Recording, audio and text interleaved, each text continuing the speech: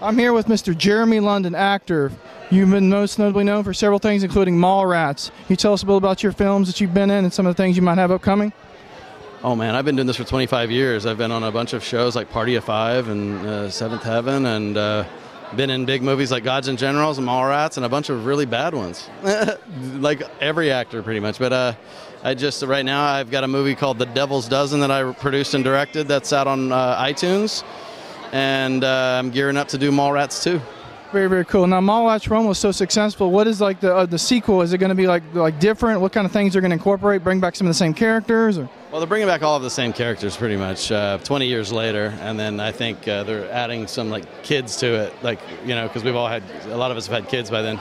So I really, besides the fact that I know we're blowing up a mall, I have no idea what we're doing, brother. We haven't gotten scripts yet, so I don't know.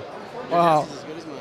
Gotcha, man. Wow. So you've been in a lot of other films over the years. Of all the films you've done, what are some of the ones you've enjoyed, like even when you were in your younger years that you did and stuff like that? The most fun I've ever had making a movie was a movie called Journey to the Center of the Earth that I did in Australia and New Zealand for 4 months, which was great. And then Gods and Generals would probably be number 2, and Mallrats would be 3. It would be like right up there.